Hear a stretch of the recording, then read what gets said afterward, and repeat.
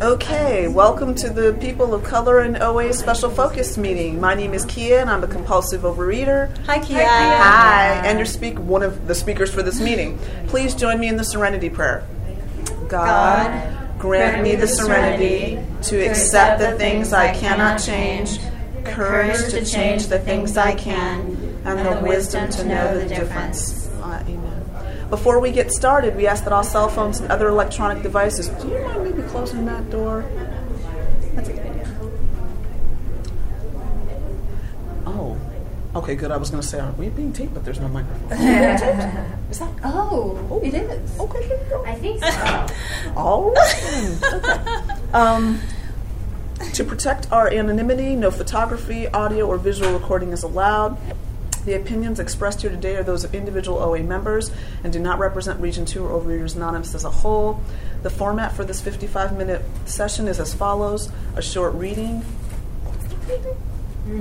Oh. Because it might be in there. Oh, in the good. format. Yeah, it was in ours. Oh, that's okay. That's okay.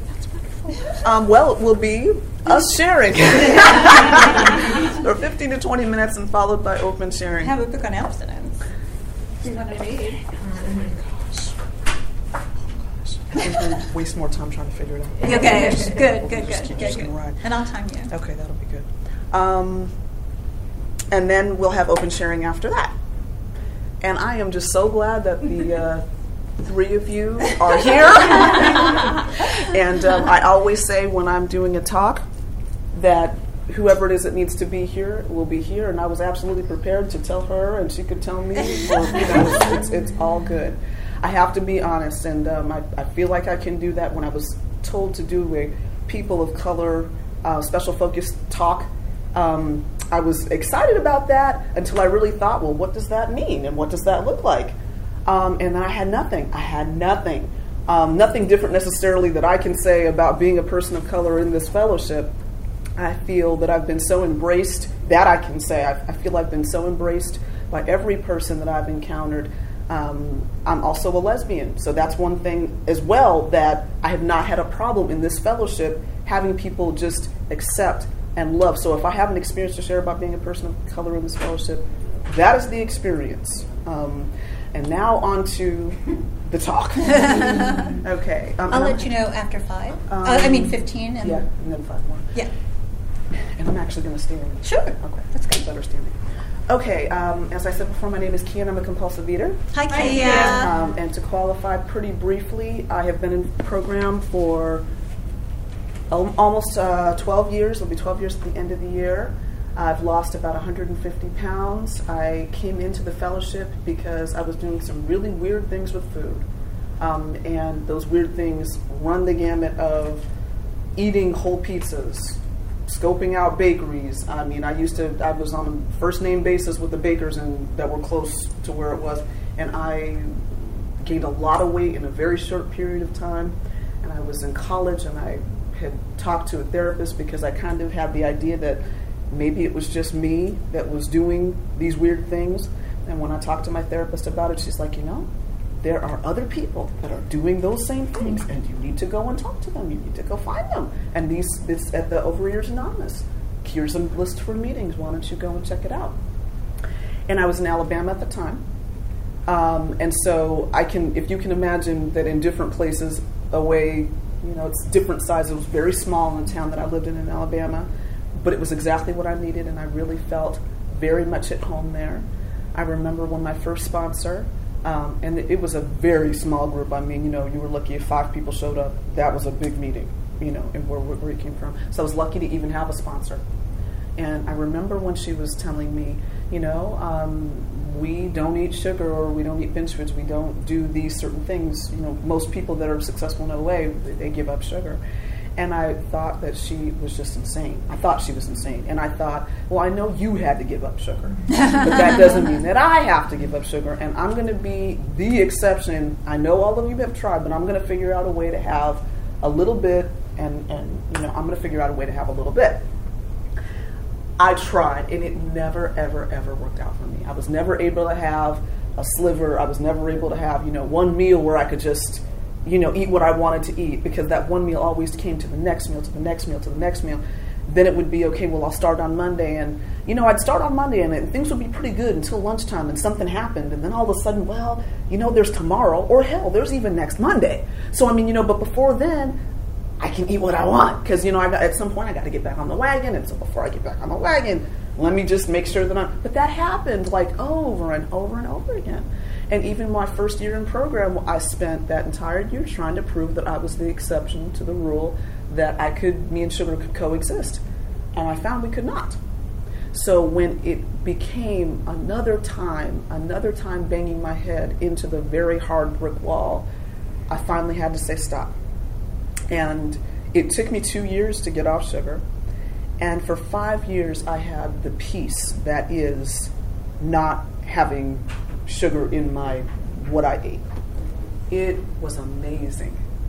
And it kind of gave me a taste of what abstinence and peace and clarity could really be. The only reason why I'm somewhat hesitant to say that I was abstaining from certain things during that 5-year period that I didn't have sugar, but I really, now that I see really what abstinence is, I can't really say that I was abstinent. I was abstaining, but I wasn't abstinent, because there were still things that I was eating that weren't quite right.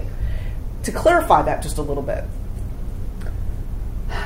even during that 5-year period where I didn't have sugar, I would have eaten. I just wasn't. I would have eaten compulsively. Like if it was up to me, I was kind of white knuckling it a bit.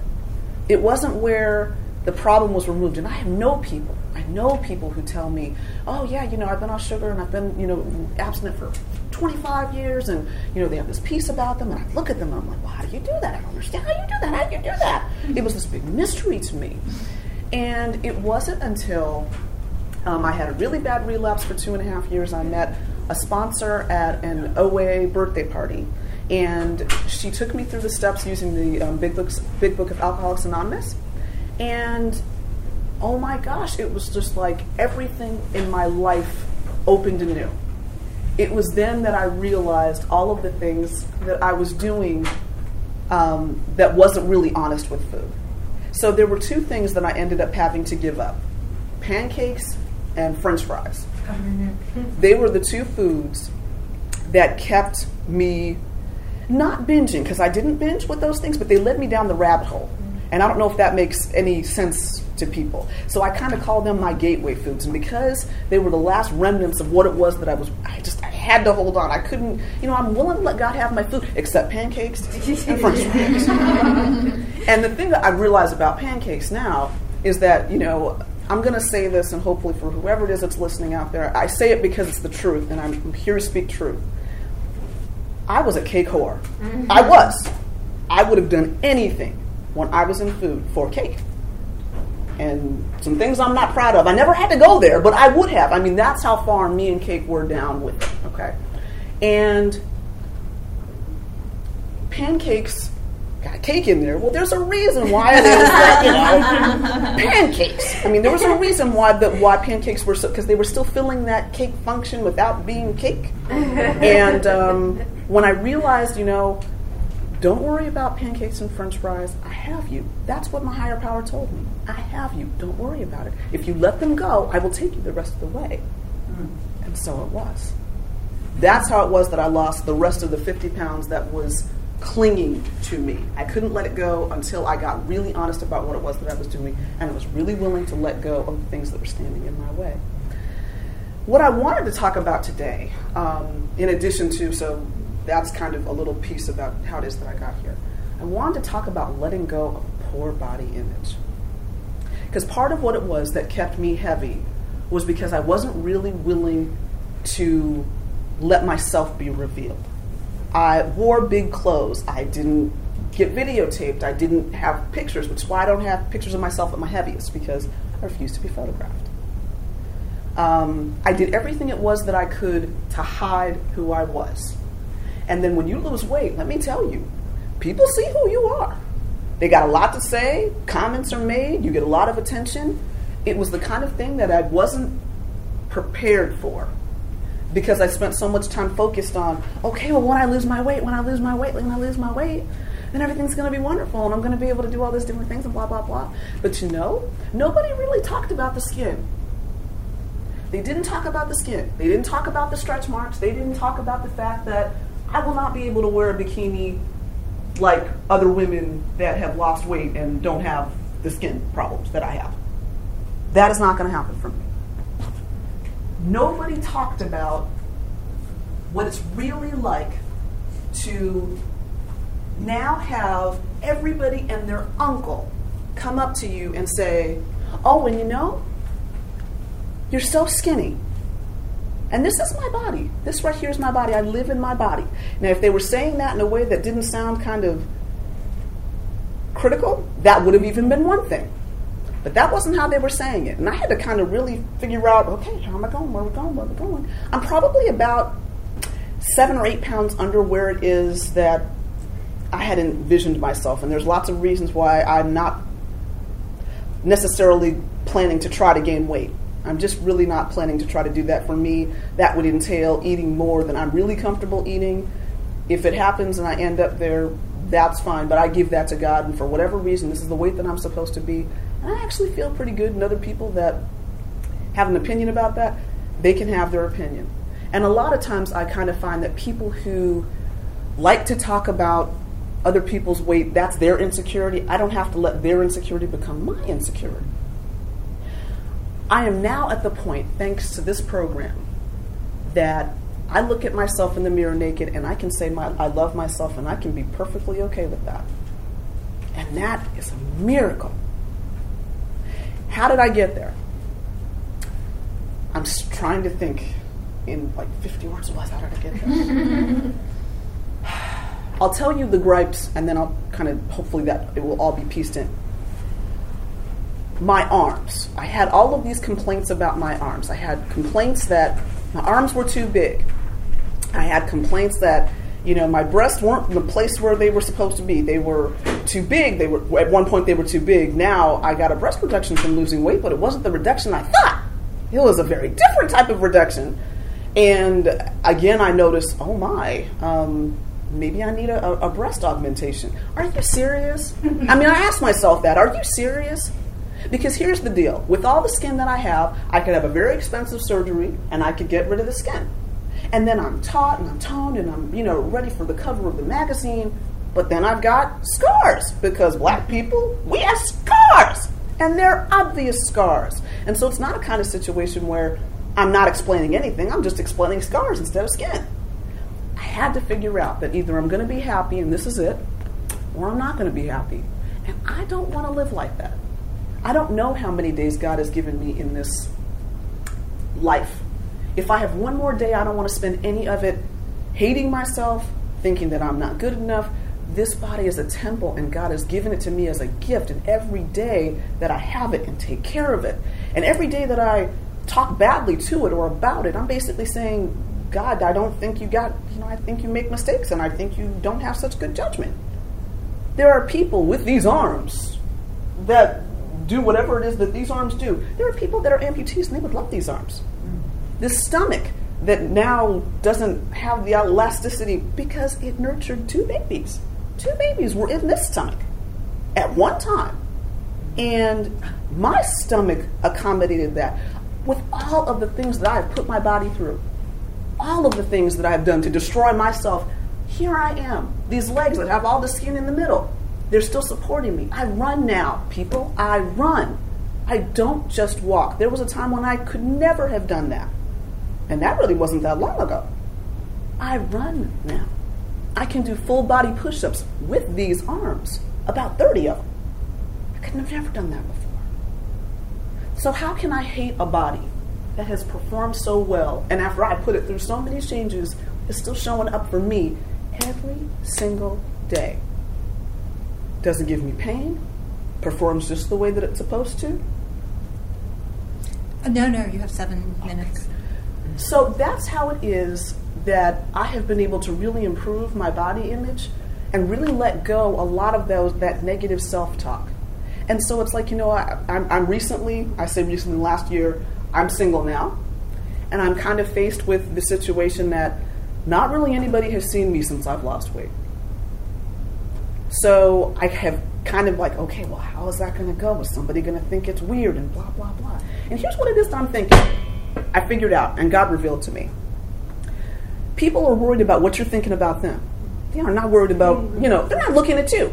They're thinking if they love you and you've gotten to the point where you're naked together, trust me, it's all good. There's no evaluation going on at this point after that. So get over yourself and just live. Just be a part of this thing, this gift that I've given you called life.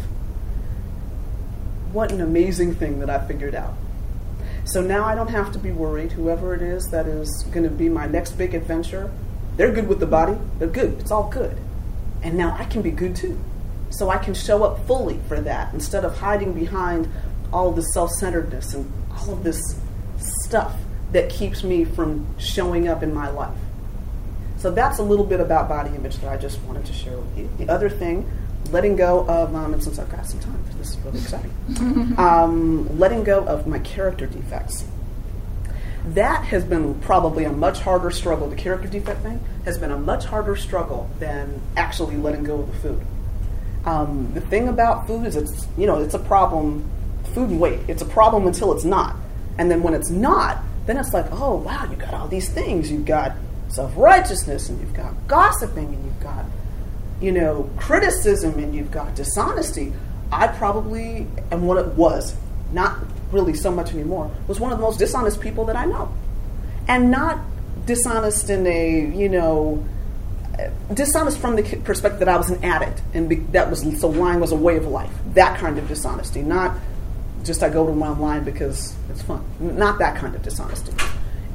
It's like, when you have an addiction, you don't even know what the truth is anymore. And so that's the kind of dishonest that I'm talking about.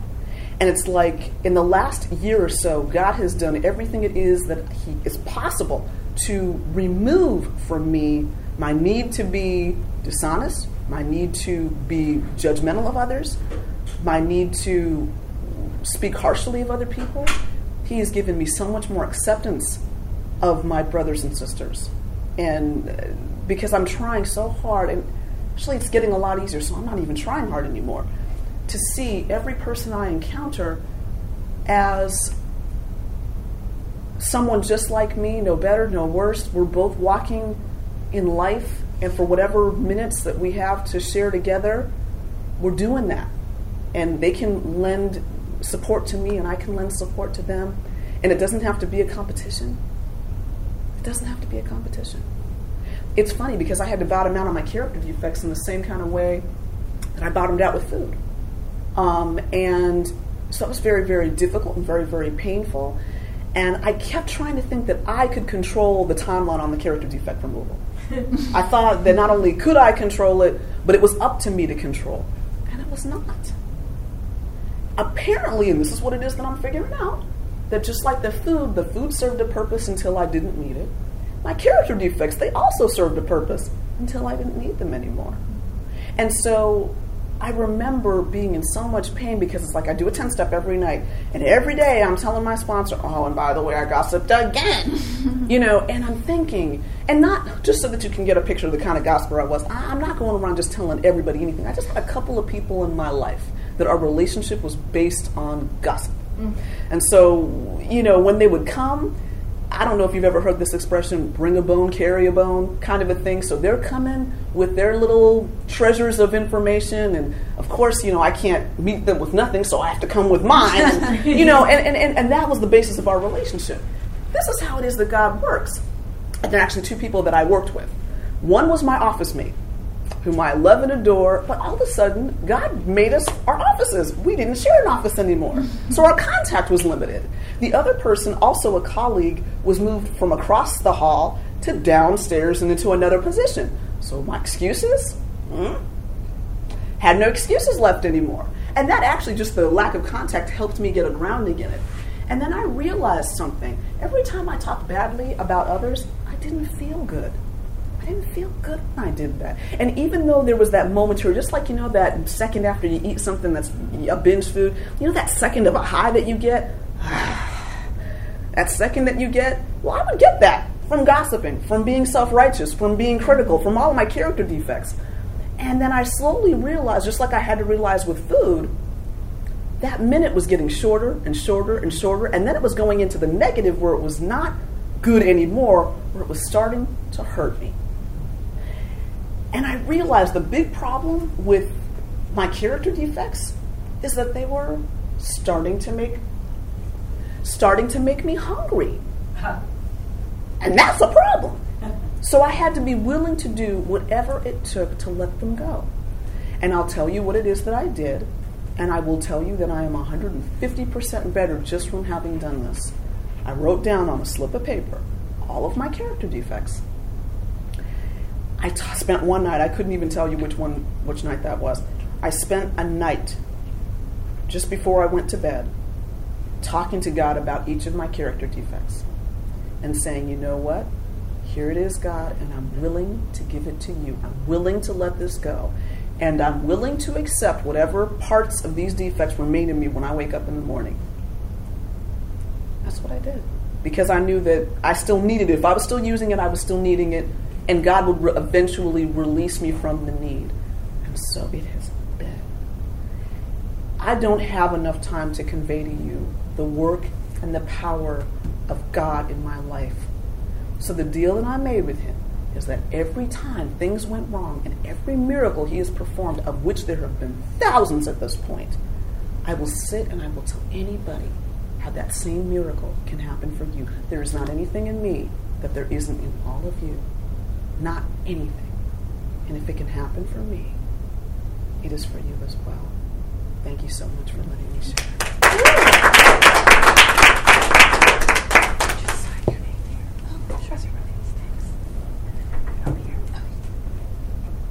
She's asking for my autograph. I know. Even before I speak. No. Or they're just on all the time. They're on. Okay, good. Hi, I'm Alisa, a recovering compulsive overeater. Hi, Alisa. And a person of color, if you didn't already notice. I am from New York City and now live in LA. I've lived in LA for over 11 years now. I love it. And I'm so grateful for this honor of being able to speak to you all now. To qualify, I've been in program going on 4 years in September. I have been abstinent that whole time. I was struck instantly abstinent. Thank you. It's a huge blessing. I was struck instantly abstinent, and one of the reasons why, don't feel discouraged if you're fairly new and you're still working on your abstinence, I initially started OA back in 2000. And I came for 6 months, got a sponsor, and really was just too crazy in my head to stick with the program.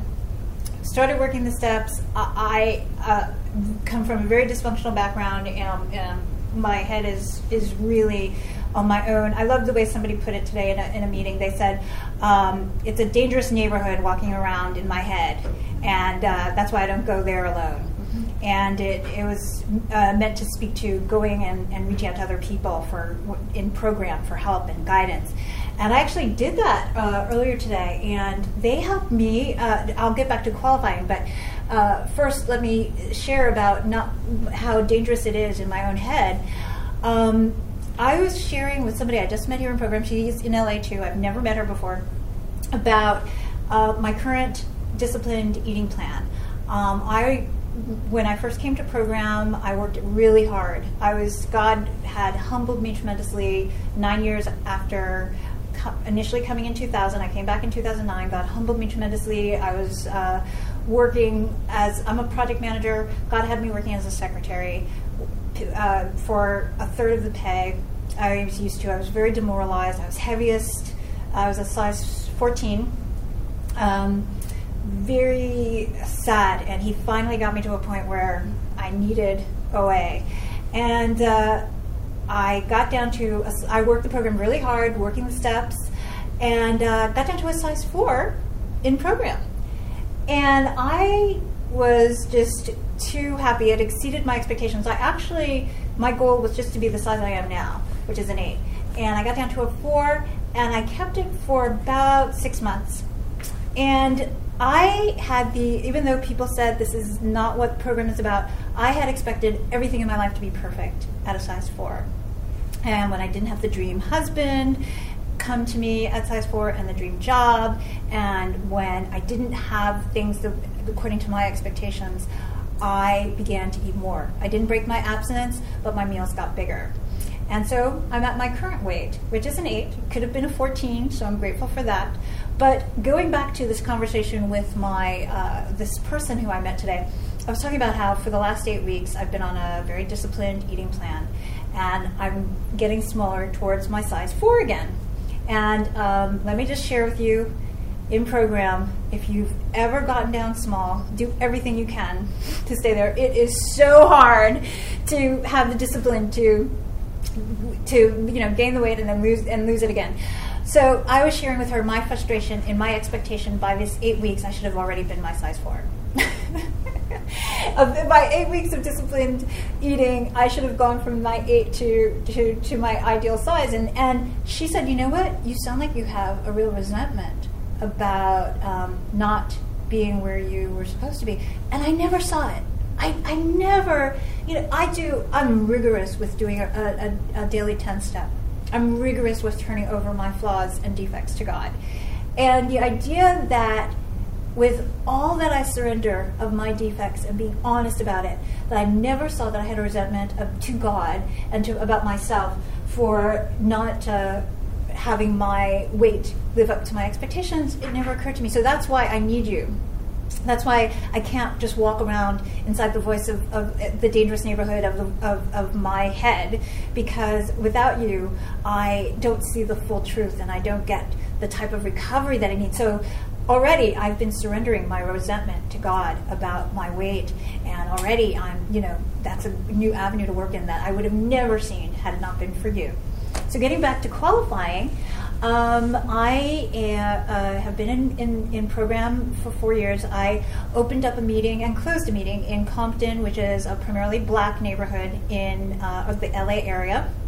I did that for about a year, and it was a wonderful learning experience. From that, I think I was asked to become on the Los Angeles Intergroup board, and I published the 12th Stepper each month, which is the publication for Los Angeles. I believe in service. I do service at 4 meetings each week, and from treasurer to I've been a secretary. I'm not one currently. I'm going to be a Lifeline rep, treasurer in 2 meetings, and delegate in another. So I definitely believe in service. I've worked all the steps once, and I'm now working it a second time, and I'm on my 7th step. Let's see, what else? Oh, I have 5 sponsees. I use the tools, everything except making outreach calls I'm really good at and disciplined at. I pray and meditate. Let me tell you, meditation is so important. And it has been miraculous in giving me a deeper sense of peace of mind and comfort. I write, I journal, I read literature, and so that just kind of gives you some of my background. Now, in terms of being a person of color in OA, I have, similarly to Kia, have not had, I think, a vastly different experience as a black person than a person not of color in OA. Thankfully, I've lived in regions where there's a great diversity in New York and LA. So that's been a blessing. However, I have noticed that when there's a kinship I have with other black people in OA. For instance, one woman in OA invited only women of color to her home one day, and she cooked us dinner, and we just sat and talked.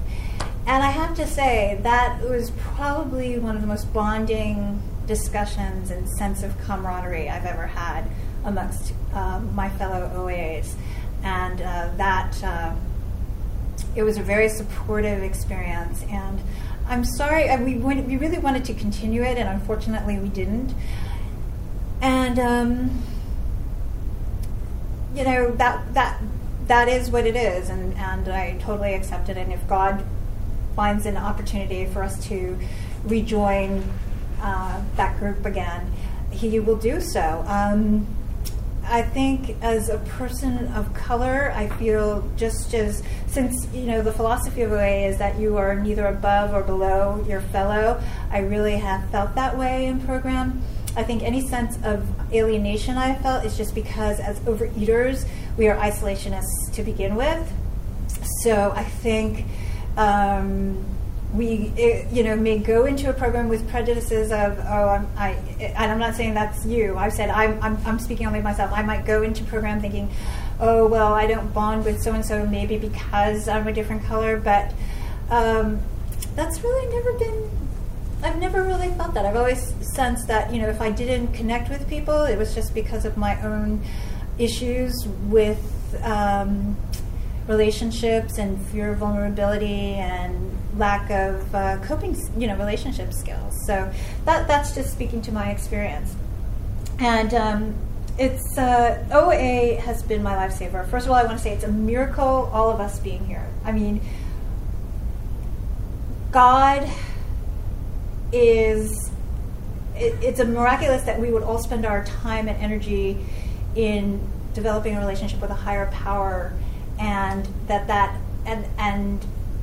higher power has saved our lives from the destruction of food, that he loves us so much that he wants to, just like Kia was saying, how you started to crosstalk, but to take away from, if you give up the food, he will give you a life that is so much better if you just, let that go. And I'm finding that more and more, especially with my disciplined eating that I've been in. He has given me such a fuller life. I think I was asked about the time I started this disciplined eating plan. I think around a few weeks into it, I was asked to speak here. And that's a miracle that occurred. Opportunities, just more of a sense of peace of mind and connection to my higher power have been coming more. He's like able to reveal more of himself to me. And let me give you a great example of this. And it's helped my relationship with my higher power since I've been on this 8-day more disciplined food plan. I have felt, God has me in this last 8 weeks really surrendering proactively my defects and shortcomings to him. So just looking pretty transparently at my life, seeing what needs to be, what doesn't fit in with his will for me, and surrendering them. Now, one of the reasons I have started to do this more is because I read in OA literature how our defects are stumbling blocks. As was mentioned earlier, we tend to look at our defects as badges of courage. Like, this is my personality. I am someone who likes to tell tales, or I am someone who likes to be funny at somebody's expense, or I like to shop, or I like to, these things are just intrinsic part. I like to eat. These are intrinsic part of our personality. But essentially what these defects are, they trip us up. They are stumbling blocks. They keep us from being the best we can be.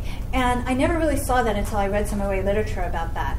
And when God revealed that to me through OA literature and helped me to see that, wow, if these are things that trip me up, I love freedom.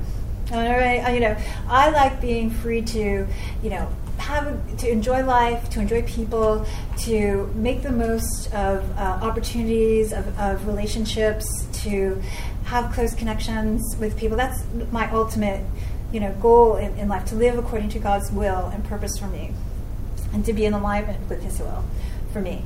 So when I saw that these defects were tripping me up, I said, you know what, let me do some more self-examination. Let me do more of a daily 10 step. And what I have found is, as I've been spending about 20 minutes a day on these defects and turning them over to him, I have felt such support from God. I feel such a connection to him. It's just more serenity, more peace. I go into crisis situations with much more of a steady head and an ability to, say, God, come into the middle of this, and then just trust that he's going to be there. Because he's been there with removing my defects And I know because I've developed that trust in him to remove my defects on his timetable, I have this, growing trust in him and faith that he's going to show up in any circumstance of my life. So, just in surrendering my food for an 8-week period consistently, he's brought to me such a deeper connection to him and faith that it's just, I'm so grateful for. Another great blessing that has happened over these 8 weeks is a closer connection to my sister. I come from a very dysfunctional family. My mom is one of us. She's a compulsive overeater. She has admitted she is and doesn't choose to get any help for it. Her choice, total acceptance on that. My father was a rageaholic. He would beat my mom, and he would. It was a very chaotic, growing, environment to live in. Another real challenge for my life is that I grew up as a black person in a primarily white, privileged world. I went to school where Paris in New York City. I've always gone to private schools, and growing up I went to the same schools: Paris Hilton, Gwyneth Paltrow, and I'm not kidding, and Barbara Walters' daughters went to. So this is the Upper East Side. I was living past Harlem, so I didn't get to socialize with these people. I didn't have anybody. There was no buffer for me. I didn't connect with the people at school. I didn't connect at home. I was extremely disjointed. So that's the background I grew up in, and my sister and I just never got along. We just never connected. And this 8-week period, it's been growing, but we've had an ebb and flow to our relationship, where we'd be good and bad. But we've been really steady. I have been reaching out and calling her. She lives in New York. And we have had hour-long discussions at a time where there's no arguing, there's peace, there's laughter, there's support for each other, there's honesty, there's vulnerability, there's great transparency and healthiness. And, my sister's been ending the conversations by saying, I really enjoyed this talk with you. And that ability to connect more deeply with my sister has been such a miracle. Just to be there for her and to accept her as she is. And she's been there for me too. So that's a great restoration that has been really growing in this 8-week period of transforming my eating. And I'd like to kind of end with 2 key lessons that I've really heard in meetings that has transformed my thinking about program recently. One is that I heard food is just fuel.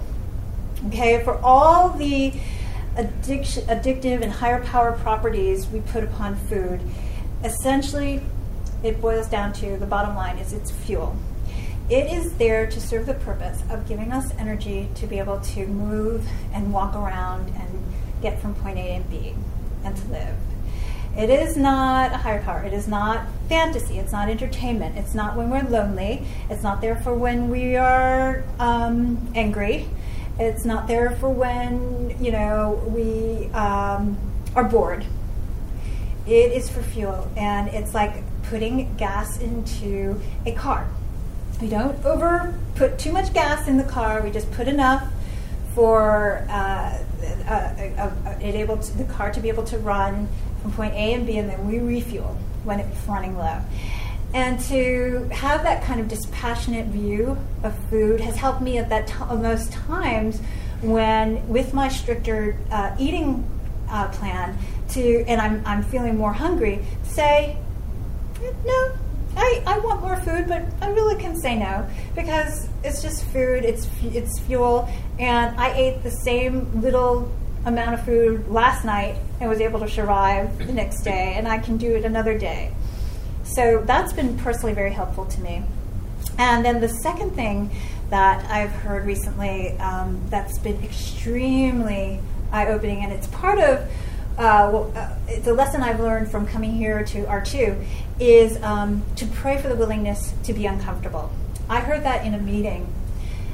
and it came from another workshop, and it blew my mind because I love comfort. If I could be, a Real Housewife of Beverly Hills, that for me would be my ideal. Just staying home, being able to have a luxurious life, have kids, have all the comfort, have a couple of nannies, eating bonbons, chocolates, just watching TV, having all the free time I want to do shopping, and just live a really protected, comfortable, privileged life. But there's not a lot of character that comes along with that, and there's not a lot of reality, and there's not a lot of real growth and service and being there for others. So to wrap it up, I have learned to ask God daily for the willingness to be uncomfortable, because it is my desire for so much comfort that drives me to food. And it's only to be able to break that cycle of needing to be so comfortable and relying on the discomfort of, this relationship with a higher power. It's uncomfortable. I have no control. I don't know, what is my higher power? What is he going to do next? What is his will? It's all unfamiliar territory. And really quickly, how coming here today relates to that is I wanted to come to R2 for years. I've been in program for years. For years I've heard about it. And especially now that it's in Palm Springs, I wanted to come. Did I make any effort? It wasn't comfortable to make the effort. It's unknown. There are not a lot of people I know that are going to be here.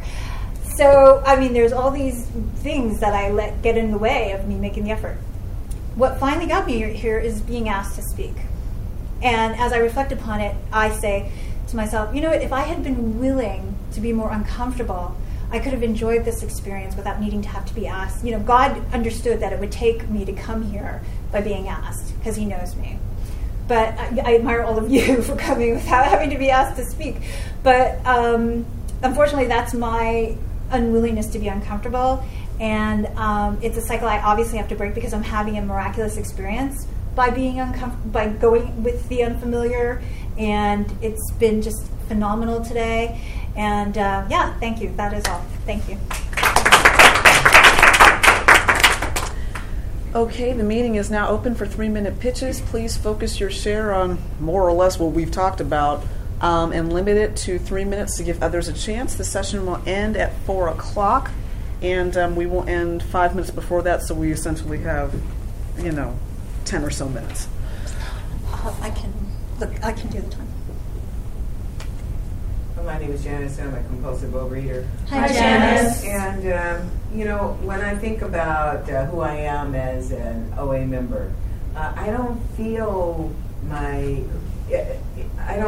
anything concerning my ethnicity in these rooms. What brings us together is the fact that food is an issue, a major issue in our lives. And, it was because of the pain that came from eating too much that caused me to come here. Not because I want to join OA, So, that's what got me here. And I think that's what brings everyone here. Ordinarily, we would not have anything to do with each other. Even you and I wouldn't have anything to do with each other because, you're from New York and you went to the school or whatever. You know what I'm saying? Mm-hmm. There are cultural divisions, there are economic divisions, there are educational divisions, and all of that. And so, but the food issue is what makes me love and want to hear what everybody has to say, But back to culture. When my family gets together, there's certain foods that are a part of the celebration for certain holidays and for certain occasions. And people become very offended, family members and friends become offended if I don't eat that, whatever it is that they baked or they cooked or but I made this. I made this for you, Okay, thank you very much. If you give it to me, I'm not going to eat it. But if it's really for me, then I can give it to somebody else. I no longer feel as if I have to eat to please them. Whether it's my family, whether it's friends, whether I go to visit someone in another country and they prepare for me. You know, I don't have to do that anymore. Anyway, thank you. Thank you.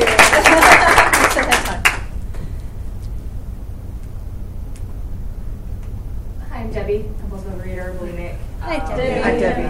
I don't know why I'm inclined to share, because I don't really know what to share, other than for the people on the tape, I'm Chinese, and I live in LA, but for whatever reason, the meetings I get to in LA and Pasadena, there really still aren't very many Asian people in the rooms. Very, very few. And that's something where I grew up I grew up in Utah, where there's really, really few, Asian people. So it's something that is part of my history and my story, as far as feeling like I belong or don't belong, and from an ethnic standpoint, not really ever feeling like I belonged with, Caucasian, because I was looking and comparing and looking like the ideal was the blonde Barbie, but also not having enough Asian people around where I really felt like part of that community as well. So my experience coming to OA, for the most part, has been totally accepting, and like the speaker said, any judgment that I have, I'm not feeling like I belong, is my own head, and disease. But that being said, I do, I guess I do at points crave, I don't know if that's the right word to use, but crave a little bit more diversity. And that's, being in LA, you think that wouldn't be a problem. But I think for this program, at least in my limited experience, it has been, and I didn't even realize that I had these thoughts about it until, there was this meeting. And so I guess that's something, as far as the program itself, I don't know how much outreach there is to different communities. What it says, I know in my own personal familial experience, I have not shared with my family that I'm in this program, because there would not, in my opinion, be a social acceptance of it or a cultural understanding of it. And so I think that has to do with it too. But as far as just reaching out to more people of different backgrounds, ethnic, cultural, whatever, I think is really needed, because this is something I had no idea about. I struggled with bulimia for, over 20 years, and I had no idea OA existed, and so I'm really happy that this meeting is here. I wasn't sure what it was going to be about and all that, and but I'm glad to be a part of, and I'm really grateful for this program, because it has given me tools, regardless of where my background and color and all that just my own tools for living, and I'm just really grateful. So thank you all. I'm Karen, compulsive overeater. Hi, Karen. Hi. I would be in agreement with a lot of the stuff I've heard today about, the thing that makes us come together is this eating disorder or malady that we have. But I would sometimes, when I was in my meetings, there's not a lot of people on my ethnicity, there are enough, but you want more. You want to see more of everybody in meetings. But when I would feel like, well, I'm the only black woman in my meeting today, or when I first came into the intergroup, I had recognized to me that I was kind of suffering from being chronically unique. Mm-hmm. And so one day what I did was I looked around the room. We were sitting in a circle, and I just looked at everybody. I said, everybody in here is different from everybody else in here. There's a few blondes, there's a couple of brunettes. That guy might be German, and there's some Irish, Scottish people, and everybody, and a Mexican lady or whatever. And everybody in there was different than everybody else. Instead of painting that palette of white and black, because we have that in this country that we get kind of painted with, but instead of and everybody else, black, white, and everybody else. But when I was able to just say everybody in here is different from everybody else, and we're all here for this, we all got a problem. it helped me. Fortunately, I didn't run into that feeling within myself very often, but when it would creep in, I could return to that and go, she's blue eyes, she's brown eyes, they're gray hair, they're brown skin. You know, everybody's different. So get over yourself and just being as you. So that's all it is. We have time for one more. I'm Angela, compulsive overeater. Hi, Angela. It surprised me, and I think there's something in the literature about how, we come together from all walks of life, and it's like we come together as people that I never would have made a connection with. Elderly Jewish women, I mean, just everybody, you know what I'm saying? Young white guys, half my age or whatever. And it's like the things that we live daily with people have already mentioned the divisions and the hierarchies and the ways that we can be separated from each other, and we live with that. But that's one of the things that kept me coming back to OA, was that none of that mattered. We all come in here because we have a problem with food, and we're here to support and encourage and help one another. And that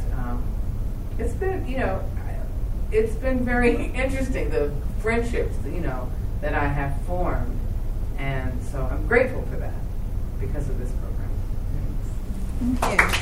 Because we're so short, we have a 2-minute burning desire. Just the Native perspective, Native American. It reminds me very much of the experience in the Sweat Lodge, where we all sit down and touch Mother Earth, and in the service ceremony, it's dark, and it says we are all together in our humanity. We're all the same size. There's no color. There's no culture. There's no education difference. Nothing. We're all children of the same Creator, touching Mother Earth and enjoying our humanity, celebrating our humanity. Thank you. I think that's a great way to end. Okay. It is now time to close this session. I would like to thank those of you who gave service at the session and all of you for attending. We actually ended up with more than 3 people. We have closer to 10. I'm saying that for those More than just you and I. Yeah. We were sure there. We're sure there. After a moment of silence, please join hands as we close with the OA promise. I put my hand in yours.